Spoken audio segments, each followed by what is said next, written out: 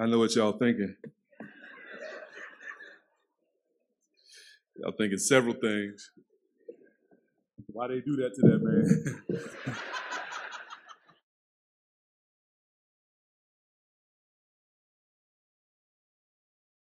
I'm thinking it's Easter. Why we talking about body fluids? What's this got to do with the resurrection? Well, we're going to see in a moment. Before we do, let's have a word of prayer. Father, we do thank you for your holy word. We thank you that you have allowed us to have it in our own language, to be able to read it anytime we want, without persecution, without fear. And we thank you, Lord, that you have given us grace to be able to read it at length. Forgive us, Lord, when our flesh gets tired and we get bored with your word. Forgive us, Lord, when at the slightest bit of difficulty in understanding, we give up. Help us by your Spirit to press into your word so that we might know you better, understand ourselves better, and be the holy people that you have called us to be. Help us in your word this morning, we pray. In Jesus' name, amen. Well, beloved, if you need a Bible this morning, raise your hands, and one of the ushers will bring you one. Sister right up front here. And we are going to be thinking about the four chapters that our brother just read for us in Leviticus chapters 12 to 15. So if you're visiting with us this morning, we have been in a series through the book of Leviticus that we have called Holy Unto the Lord, because that's the main theme of Leviticus, that God's people should be holy just as he is holy. And I looked at these four chapters, and they hang together as a unit because they're all from chapter 11 to chapter 15 are dealing with this question of clean and unclean. Back in chapter 10, verse 10, God spoke to the priests and told the priests that they were to be sober-minded when they ministered to him, because part of their job would be not only to teach the people God's word, but to judge between the holy and the common, and the clean and the unclean. And so in chapters 11 to 15, he unpacks what precisely clean and unclean is in chapter 11 as it applies to animals and their diets, what was clean and what was unclean. And in chapters 12 to 15, he unpacks it not in terms of what they eat, but in terms of who they are, their own bodies, what's clean and unclean as it relates to their bodies. This is how these chapters hold together. And at the end of chapter 15, he tells us very clearly why this is important, that the priests do this job and the people understand this well. So if you're looking at Leviticus, look at Leviticus chapter 15, verse 31. It's kind of the purpose statement for this section. And there God's word says this: "Thus you shall keep the people of Israel separate from their uncleanness, lest they die in their uncleanness, by defiling my tabernacle that is in their midst." God says, listen, my tabernacle, my dwelling place, my home is in the midst of my people. And I, your God, am holy, absolutely holy, utterly holy. And nothing unclean can be in my presence and live. And so this matter of judging between clean and unclean was really a matter of life and death when it came to living with a holy God. And so we've got these four chapters here that for us in our day can seem a little weird, can seem a real old-fashioned or arcane, but for the Israelite, this was critical for living with God. This was critical for living with God safely. Now, last week we talked about the concepts of clean and unclean, and I want to review that real quickly as we get into our sermon this morning. If you're taking notes, we're going to ask and answer three questions from these four chapters. Number one, what does clean and unclean mean? What does clean and unclean mean? Number two, what makes a person unclean in God's eyes? What makes a person unclean in God's eyes? And number three, how can anyone approach a holy God without dying? How can anyone approach this holy God without dying. So that first question, what does the Bible mean when it talks about clean and unclean? Again, these are terms that we can use, and often we can use them almost as synonyms, clean as a synonym for holy, and unclean as a synonym for sinful. But that's not quite right. They are related, but they're not synonyms. They're not overlapping terms. As you'll see as we go through this chapter, the concept of clean and unclean may or may not have to do with sin or moral living. So the animals themselves that we looked at in chapter 11, they're neither in and of themselves clean or unclean. They're part of God's creation. And you and I, in and of ourselves, are not clean or unclean necessarily, but there are things here that can make us unclean. So we saw this chart. People can be in one of three categories. They could either be holy or common or unclean. All of us and all of God's creation is common. It is good the way God has made the creation. We're neither clean or we're neither unclean nor holy. But there are things that can take us from sort of common over to unclean. Things that defile us. Could be sin, could be weakness, could be disease. And most of what we're looking at in verses 12 to 15 are the ways in which diseases make us unclean or made Israel unclean before a holy God. Now, we don't want to stay unclean, and so God gives instructions here for the cleansing of the unclean, for the purifying of the unclean. Sometimes it has to do, as we'll see, with quarantine and things of that sort. Other times there are offerings. And so God is laying down in the word here a way for those who have become unclean in some way to come back to clean and to come back to Him. And then clean things could be set apart as holy, as dedicated entirely to God. In fact, that's what holy means. It means to be set apart to God. And that happens by way, again, of dedication or consecration. We take these things, we pray for them, we say, this belongs to God. It can be used for nothing else except God and His purposes. And likewise, holy things can be defiled.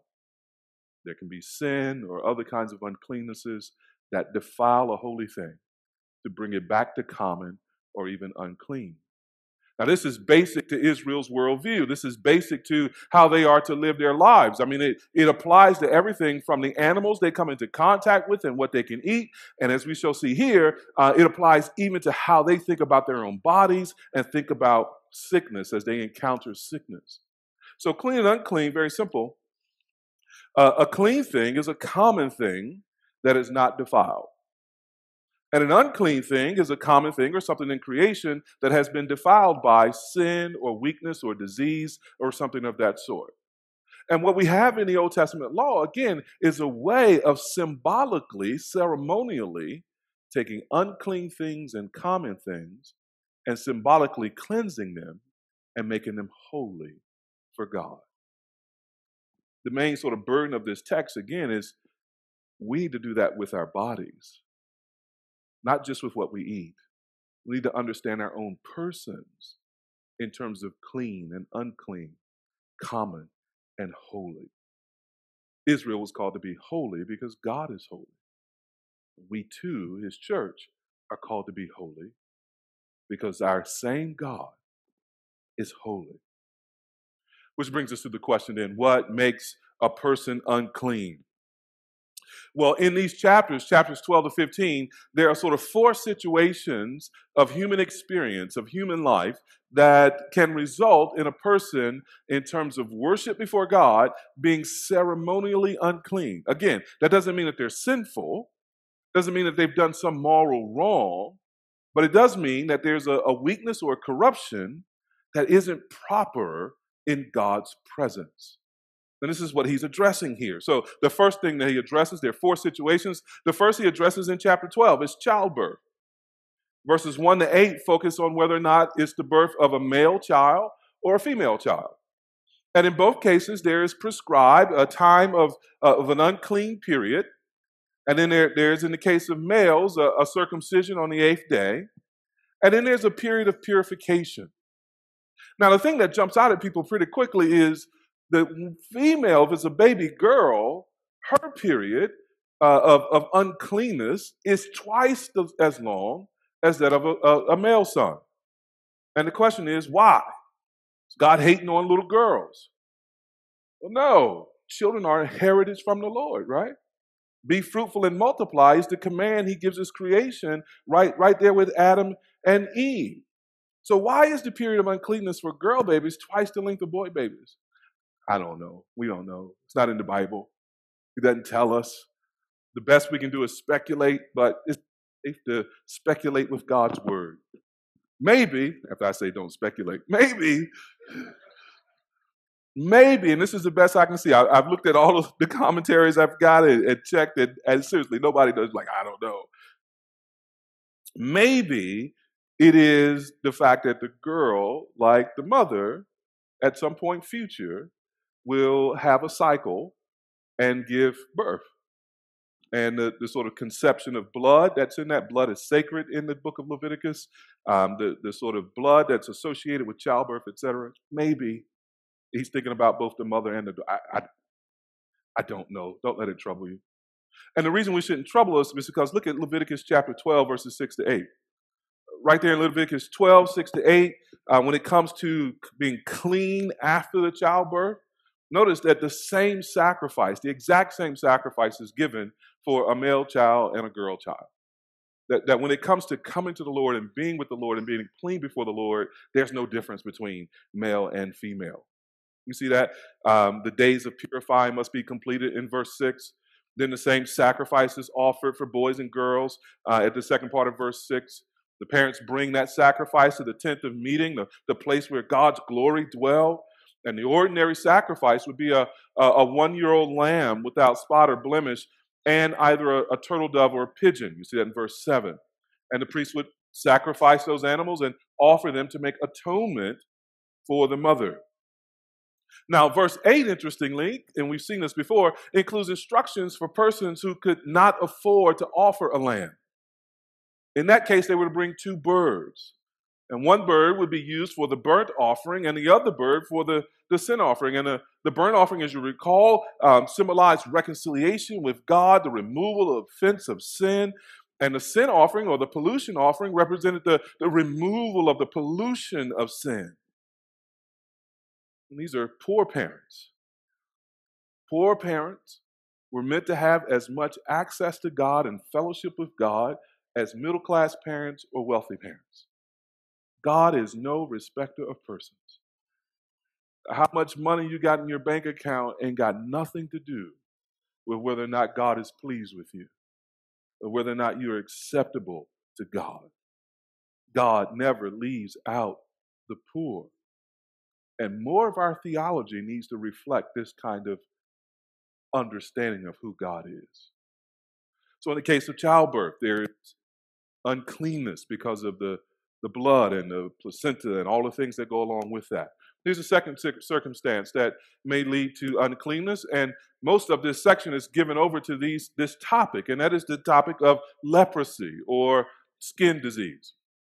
When the Bible talks about leprosy, it really is a word that it uses for a whole range of skin diseases, and you'll see several of them mentioned throughout this chapter 13. So in verses 1 to 8, you get skin eruptions.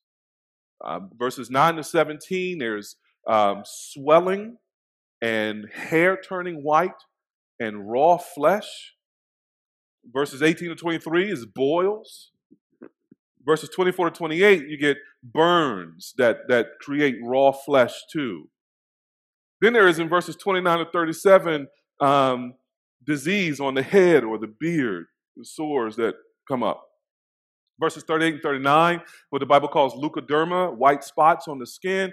And verses 40 to 44, baldness. All you brothers with shiny foreheads and hairs, notice the text says it's clean, it's all right. At least since Jordan, it's been clean, you know what I mean?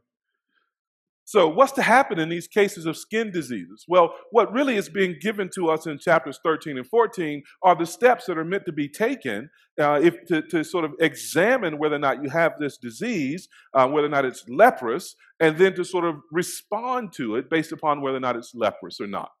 So notice in all these situations, the examination begins with going to show yourself to the priest. Now, about this time in my sermon preparation, it dawned on me that the priests in Old Testament Israel had a much harder job than the pastor today. Not that pastoring is easy, because it's not.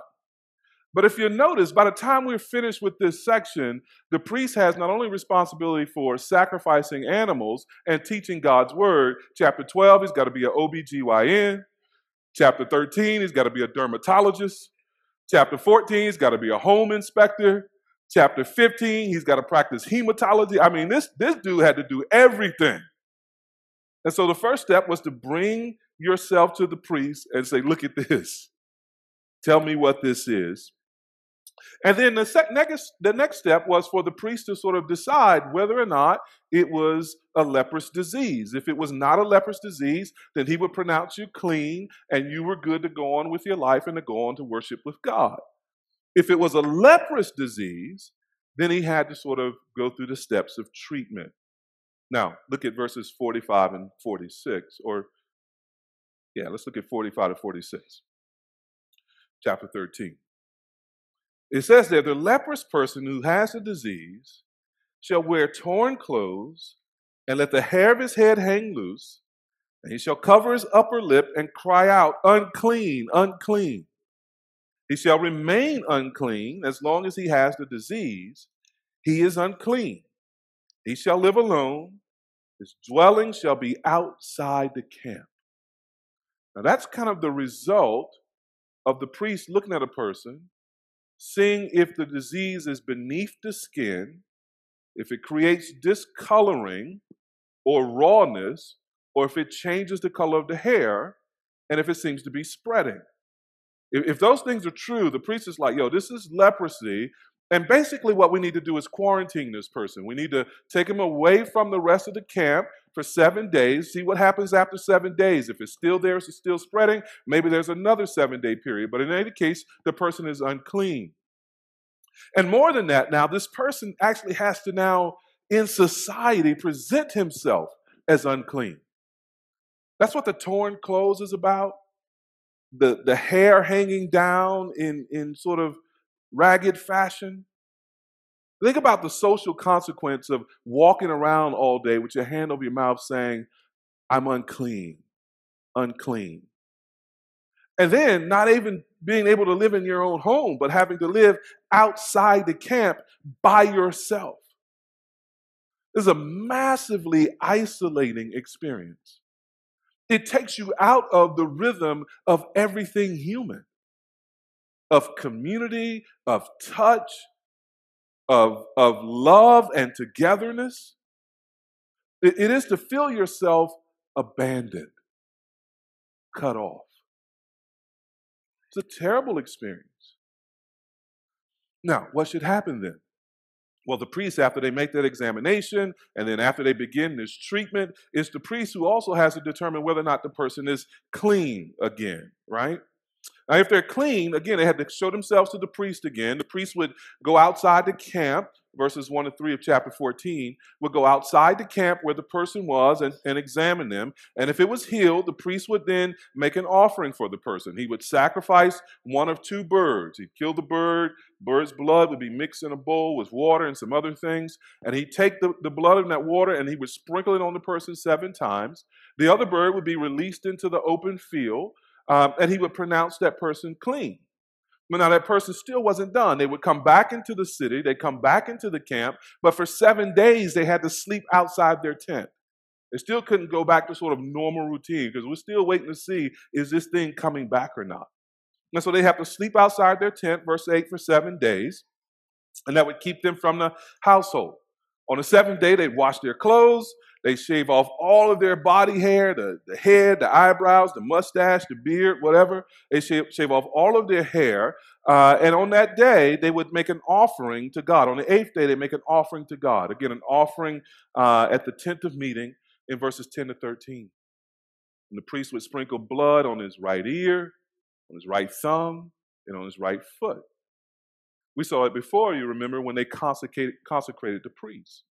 It was symbolic of being entirely owned by God, of being dedicated to God. The priest would anoint the person with oil, verses 15 to 18, and make atonement for the person, and the person would be clean. That was kind of the treatment that had to be done in the case of various forms of leprosy. Well, the third situation that will make someone unclean is disease possessions. Disease possessions. So it wasn't enough that maybe you had some body ailment, but God in his infinite wisdom knew that some diseases would be passed along, not necessarily through a person, but through contact with other things like clothing and like the house. That's what's discussed in these two in chapter 13 and chapter 14. Chapter 13, verses 47 to 59, focuses on diseased clothing.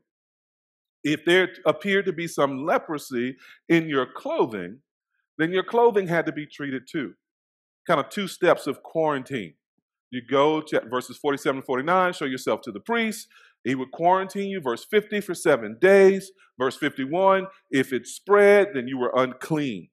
Verse 52, if the clothing spread and the clothing was unclean, then it had to be burned. Now, if there was no spread, you still went into a second 7-day period of quarantine. You had to wash your clothing, verses 53 and 54, quarantine another 7 days. If the area faded out, then you would tear that out of the garment, and then you move on. But if it appeared again, then you would burn the garment. If it vanished completely, then you were clean, verses 58 and 59. A similar process is used with people who have a diseased home. That's what we see in chapter 14, verses 33 to 57. Is odd language to our ears, but someone may come to the priest and say, hey, I think my house has leprosy. Seems to be some growth in my house. Maybe this is a kind of mold or something, is what we think of in our day. Our homes may have mold and need inspection. And again, this was the priest's job. He would come to the house, verses 33 and 35. He'd take a look at the infected area and have to make some decision as to whether or not it was just on the wall or whether it was in sort of beneath the surface of the wall. And again, you get 2 or 3 phases. Phase 1, the priest would empty the house for inspection. They would inspect the disease area. If it was greenish or reddish and deeper than the surface, they would quarantine the house for 7 days. And if it spread in that 7 days, they would then sort of tear out the diseased stones out of the house and tear out the plaster in that area. They take those stones and that plaster outside the camp where all unclean things were supposed to be. And then they would put in new stones and new plaster. They would quarantine it, come back another 7 days. If it's not spread, then it's clean. If you come back in 7 days and it spreads some more, they tear the whole house down. Take all of the stone, all of the plaster, all of the building materials outside the camp where everything unclean is. If you went into that house, you were considered unclean until evening. If you ate in that house, you were considered unclean until evening, and you had to wash your clothes as a part of the sort of purification process. So, your possessions, if they were defiled, could make you unclean, whether clothing of any sort, wool, leather, silk, whatever it was, or whether it was your home. And finally, here's the last circumstance that would make a person unclean. It's in chapter 15, the bodily discharges. Verses 1 to 18 talk about the bodily discharges of men. Verses 19 to 30 talk about the bodily discharges of women. For men, verse 3, it'd be any discharge, whether it was running or blocking.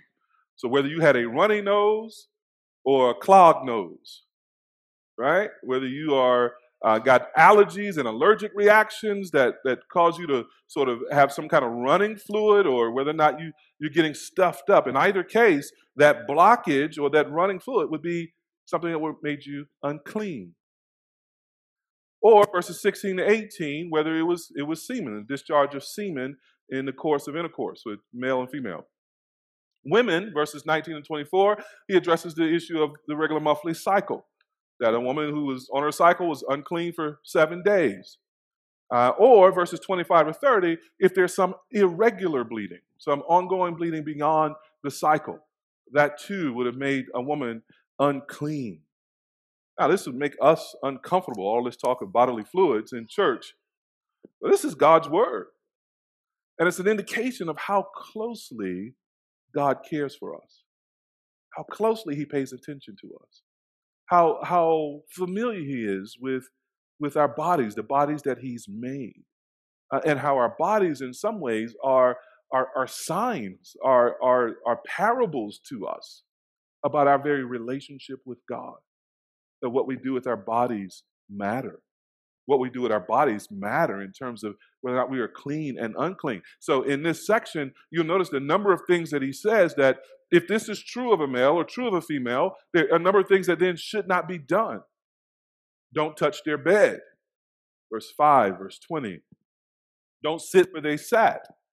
Verse 6, verse 22. Don't, if someone's unclean, they've got an issue of a bodily issue, don't touch their body. If they spit on you, I assume accidentally, then you're unclean. Verse 8. If you touch anything that was under them, verses 9 and 10, or if you carry anything that they touch, verse 10. If you use their dishes, verse 12. See, if a person was made unclean by this kind of contact, they were to wash their clothes and to bathe and consider themselves unclean until the evening. And the person with the discharge had to count 7 days. That was the case for a man with his discharge and a woman on her cycle. For those 7 days, they were unclean. And after the 7 days, they again had to wash their clothes and bathe in water. That was part of the ritual for becoming clean. And on the 8th day, make a sacrifice to God. Now, that's a lot we could say about these 4 chapters, but let me sort of offer about 4 or 5 thoughts here in terms of why does God require this? What's God up to? Seems so weird to us. 4 or 5 things, real quickly, very briefly, in terms of, I think, the intention of God in requiring all of this. Number 1, God was establishing standards of hygiene among his people. God cared about their hygiene. He cared about their health. He cared that they washed their hands. Some people need to hear that today. He cares. You wash your hands. Establishing a standard for hygiene. Number 2, God was preventing the spread of disease. He was preventing the spread of disease. Truly, God is the great physician. And he cares about his patients not just after they're sick, but he's practicing here preventative medicine. Right? He's teaching them how to be healthy as a community.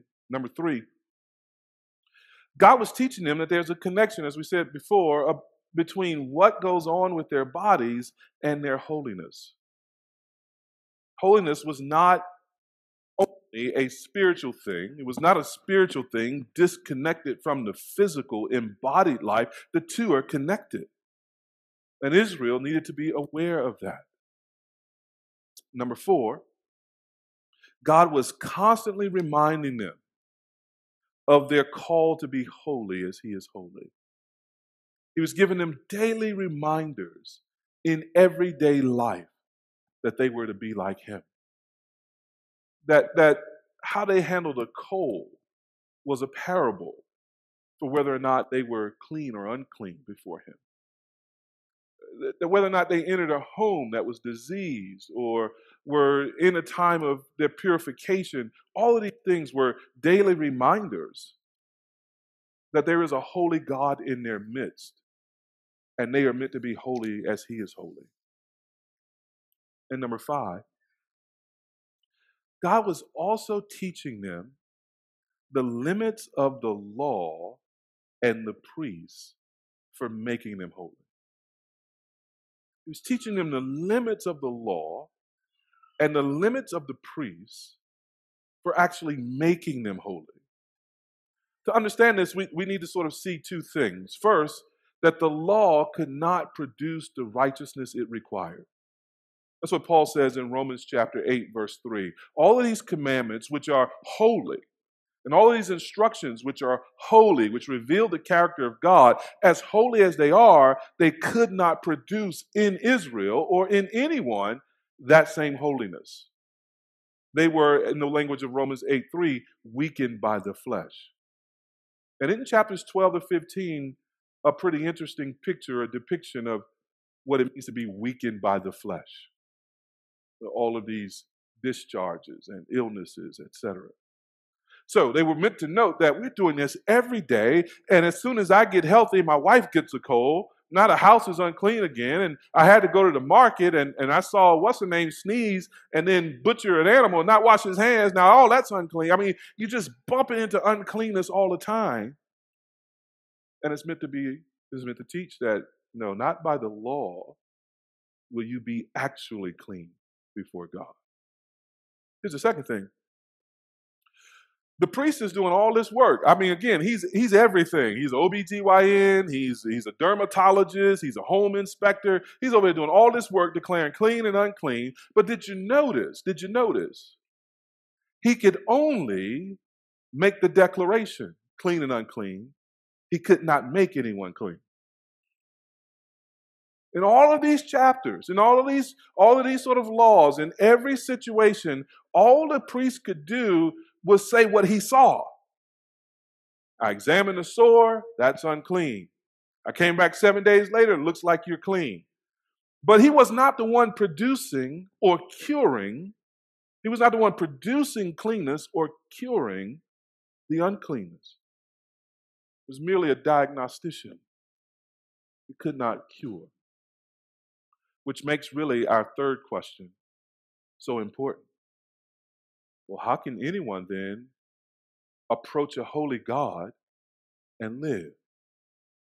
If, according to chapter 15, verse 31, to be unclean in God's presence results in death, and if, as we have seen through chapters 12 to 14, our own bodies conspire against us in producing ceremonial uncleanness, how are we going to go to God and live? How are we going to be reconciled to this holy God? Well, it's in this way that these laws, which seem so outdated to us, actually point us to Jesus. The circumstances that the law addresses point to Christ. It's into these circumstances that Jesus comes. And Jesus does for our cleanness what the law and the priests could never do. Let me give you three circumstances from the Gospels where we see this related to chapters 12 to 15. You can follow along with me if you want. The first is in Luke chapter 2, verses 22 to 24. This is a part of the birth narrative, telling us about Jesus' birth. It's telling us about when Jesus was 8 days old. His parents take him to the temple to dedicate him. This is what we read, Luke chapter 2, verses 22 to 24. And when the time came for their purification according to the law of Moses. So Luke is thinking about Leviticus 12, isn't he? They brought him up to Jerusalem to present him to the Lord. As it is written in the law of the Lord, every male who first opens the womb shall be called holy to the Lord. Verse 24 is what I find so fascinating. And to offer a sacrifice according to what is said in the law of the Lord, a pair of turtle doves or 2 young pigeons. We just read that in Leviticus 12, didn't we? That was the offering given by who in Israel?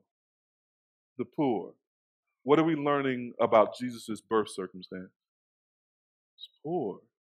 It's born to poor parents. Now, what I love about this too is that what we're finding out is that with Jesus' earthly family, with Mary and Joseph, they practiced the law right from Jesus' birth. So even before Jesus could act independently, he was obeying God's law through the obedience of his parents. And though his family was poor, it did not mean they were insignificant. They made the offering for those who could not afford the offering of a ram. And again, we need to meditate on the theological significance of God using poor people to accomplish the salvation of the world. In the Old Testament, in places like Leviticus 12, God makes an allowance so the poor can come to him. In the New Testament, God comes into the world poor to meet us and to redeem us in his Son. Maybe our culture despising of poverty is an affront to a God who himself would become poor for our redemption. Maybe the path to sanctification is a path that travels through poverty rather than riches. But what does Jesus say later in the Gospels? It's easier for a camel to pass through the eye of the needle than for a rich man to enter the kingdom of heaven. Doesn't mean poverty is easy. Doesn't mean we all should take a vow of poverty. God blesses, right? But it does mean that if we are in our hearts in some way disdaining people who lack resources and lack means, whom we would call poor, or if we are in some way dismayed because we are poor, we haven't yet grasped that God identifies himself with the poor and uses the poor in the most significant event in creation, the incarnation of his Son. And salvation comes from a poor Savior. And here, Jesus, in taking on our poverty, is identifying with our weakness even at his birth. This is the Savior that we have. This is what makes him a great high priest, that he can sympathize with us in our weakness. Whether that weakness is poverty, or that weakness is flesh, or that weakness is temptation. This is what makes him a great high priest. And this is why Leviticus 12 is pointing away from itself as a cure to the coming of the Son as the cure. Let me give you another passage from the gospel. Matthew chapter 8, verses 1 to 4. Matthew chapter 8, verses 1 to 4. And we could almost pick any scene in the gospel, and Leviticus is sort of the backdrop for it. Matthew chapter 8, verses 1 to 4. This is Jesus now engaging a leper. Remember what chapters 13 and 14 taught about leprosy. It says, when he came down from the mountain, Jesus came down from the mountain, great crowds followed him. And behold, a leper came to him and knelt before him, saying, now what should he have been saying according to the law? Unclean, unclean. And where should he have been according to the law? And who should he have been with? That's right, should have been all by himself, outside the city, outside the camp, with no social contact. But here he is coming to Jesus. And what should have been the consequence of him touching anybody? They become unclean. So everybody sees this leper. How is he dressed? Torn clothes, hair down, hanging loose on his head, looking like he got leprosy in that way. And he comes to this leper, to Jesus, and he kneels down before him. And you can almost hear the crowd going, pulling back, thinking this man is unclean. And see what he says. Lord, if you will, you can make me clean. And Jesus stretched out his hand and touched him, saying, I will be clean. And immediately his leprosy was cleansed. And Jesus said to him, see that you say nothing to anyone, but go, show yourself to the priest, and offer the gift that Moses commanded for a proof. Now, you have already said it. You understand the backdrop. Under the law, anyone who touches a leper is supposed to themselves become unclean. They are supposed to themselves not be able to appear before God. The priest had no ability to cure, only to diagnose. The priest would say, if someone was healed or not, but could not produce the healing. But the leper knows. The leper knows he needs another way to be clean before God than these priests and these sacrifices. The leper understands that Jesus is a greater priest than the priests of Israel. He says in verse 2, if you will, you can make me clean, not call me clean. You can make me clean. And Jesus, defying all the expectation of that culture, does the most humanizing thing. Touches him. Touches him. And with that touch and the will of Jesus, that leper is instantly clean. Instantly clean. No quarantine, no wash clothes. Immediately healed by Jesus' touch. See, Jesus has the power to produce what the law cannot. to make the unclean clean in an instant. And it doesn't matter if it's the physical uncleanness of leprosy or the moral uncleanness of sin. To be touched by the Lord will make you clean. This is who Jesus is. That's one more scene we got to look at, then we're going to be done. One more scene. Matthew chapter 9, verses 18 to 26. This is the story of a bleeding woman and a dying girl. Matthew chapter 9, verses 18 to 26. While he was saying these things to them, behold, a ruler came in and knelt before him. And I love how the gospel shows everybody kneeling before Jesus, lepers and rulers, kneeling before him, saying, my daughter has just died, but come and lay your hand on her and she will live. That's faith. And Jesus rose and followed him with his disciples. Verse 20, and behold, a woman who had suffered from a discharge of blood for 12 years came up behind him and touched the fringe of his garment. For she said to herself, if I only touch his garment, I will be made well. Jesus, turning and seeing her, said, take heart, daughter, your faith has made you well. And instantly the woman was made well. And when Jesus came to the ruler's house and saw the flute players and the crowd making a commotion, he said, go away, for the girl is not dead but sleeping. And they laughed at him. But when the crowd had been put outside, he went in and took her by the hand, and the girl arose, and reported this went through all that district. Remember what we read in Leviticus 12 to 15 as the backdrop for what we see here in Matthew chapter 9. And let me ask you these questions again. How long had the woman had the issue of blood? So how long was she unclean? How long was she unable to be touched? How long was she unable to touch someone without making them unclean? How long was she unable to meet with God? What was supposed to happen to Jesus when she touched his robe? He and the garment were supposed to become unclean. But what does this woman expect to happen? She expects to be healed. And what happens? When she touched his garment, indeed, she was instantly healed.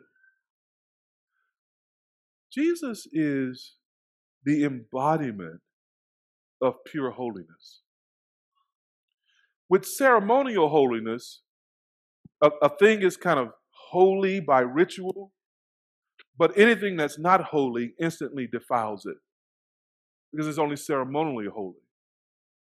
But with pure holiness, real holiness, with Jesus, anything that touches it, Jesus doesn't take on that character. Anything that touches it takes on Jesus' character. Anything unclean and unholy that the Lord touches in his grace takes on the cleanness and the holiness and the righteousness that Jesus has. This is why, even though we still have colds and flus and other kinds of bodily ailments that would have ceremoniously made us unclean, when we come to faith in Jesus, always and forever, we are clean. This is why, even though we are sinners, we are by faith at the same time justified. We are by faith at the same time righteous. It's because of the holiness of the Lord which has changed us in God's sight. We are all like this bleeding woman. In our sin, we are all like this bleeding woman. Years running apart from God, outside the camp, outside the city. Years unclean. And then we meet Jesus, the Son of God, who took upon himself our flesh, who lived a perfect life without sin, and then shed his blood for our redemption on Calvary's cross. And 3 days later, as we celebrate today, was raised from the grave. was raised in glory, was raised in victory, was raised in purity. So that everyone who has Jesus has his purity, has his righteousness, has his cleanliness, has his holiness, has his life, eternal life, never to die again. And beloved, this was breaking into the world right here in Matthew chapter 9. That little girl died. But next to a God who defeats death, it was just the afternoon nap. Jesus puts the crowd out because the crowd don't believe. And there's a lesson in that. Don't be running with the crowds. Don't let the crowds determine your understanding of who Jesus is. Jesus puts the crowd out, goes inside the house, calls that girl to rise, and in obedience to his sovereign command, even death had to step aside so she could step up. She tasted in the resurrection.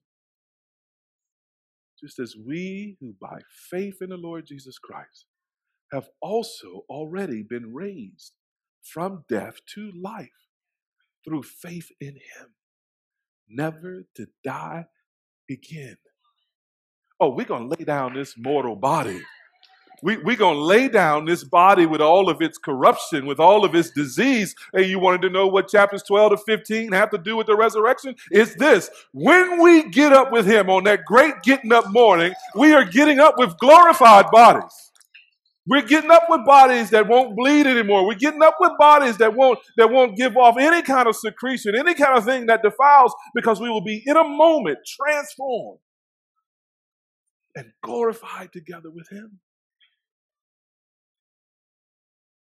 Oh yeah, Leviticus chapter 12 to 15 teaches us too that we need a new body, not just a new priest. And we have that new body through this new priest who gave himself as the sacrifice for our sins, who was raised from the grave by his Father to defeat death and defeat sin for us. And if he is yours, you have everything you need. You've got an OBGYN when you give birth. You got a dermatologist when you got a skin disease. You got a home inspector when your joint moldy. You got a hematologist when you got a blood problem. You got the resurrection and the life when death starts creeping around. He's our all. He's our everything. In this Jesus, every promise of God is yes and amen for those who believe. Beloved, if you're here this morning and you're not yet a Christian, this is a wonderful day to put your faith in the Lord Jesus Christ. To trust him as your Lord and Savior, the one who died for your sins so that you wouldn't have to be punished eternally for them. And the one who was raised from the grave 3 days later so that you would live forever in God's love and in God's kingdom. Glorified together with him. He has loved you from before the worlds were born or created. And he will love you until the end. Love him back. Put your faith in him and follow him in the obedience that comes from faith. And the promise of God, which shall never fail, is that you will have eternal life. In that moment, you will be cleansed and you will live forever with him. If you'd like to know more, we're going to hang around a little bit after service. We're going to have the Lord's Supper where we celebrate this in kind of a drama of feeding upon the body of Christ by faith and drinking his blood by faith. These are acts of faith that symbolize that we are joined together with him. After we have the supper and after we dismiss and the choir sings, I think again, and the choir sings, we're going to hang around and share in what we have in Jesus. And if you'd like to know more about this, we'd like to tell you more.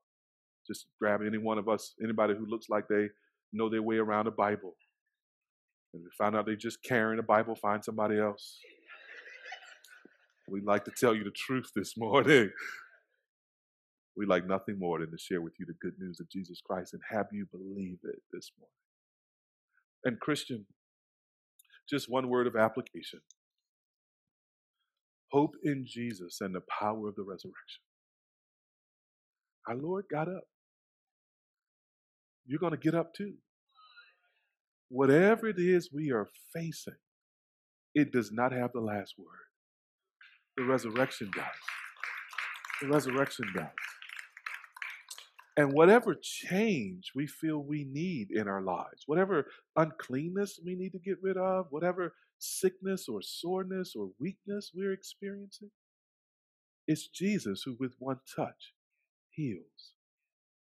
Oh no, holiness and sanctification and growth and progress against our strongest enemies is not only possible, but actual because of who Jesus is. And that same power that raised Jesus from the dead, the Bible says, is at work in us as we believe. Beloved, believe on Jesus and let the power of the resurrection work in your life now and forever. Let's pray together. Father, indeed, we give you praise for the Lord Jesus Christ. And we give you praise for Leviticus 12 through 15 and all of your word, which points to Jesus and shows us Jesus. And we give you praise that you have appointed us to live in the place and the time in which we live.